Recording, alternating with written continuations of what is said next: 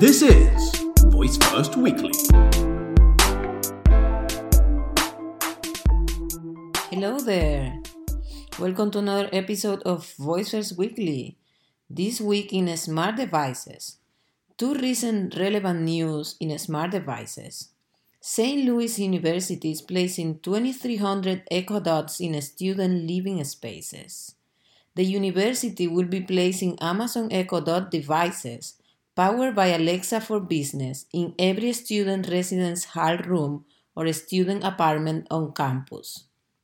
While other colleges like Arizona State University have put Echo Dots in student housing before, St. Louis University says this is the first time a college will equip every student living space with an Amazon Alexa-enabled device.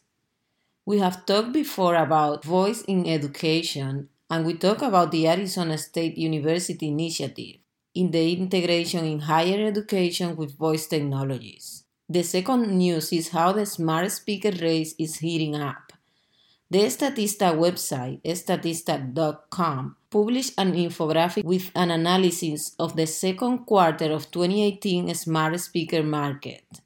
The smart speaker market continues to grow, with global shipments tripling from 3.9 million units in the second quarter of last year to 11.7 million units in this year's June quarter.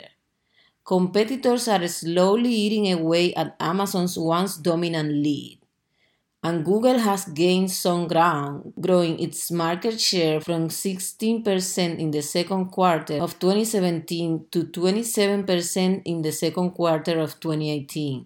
Chinese Alibaba is commanding Asia's smart speaker market with a global 7% in shipments, and Baidu DuerOS is available in 100 million devices.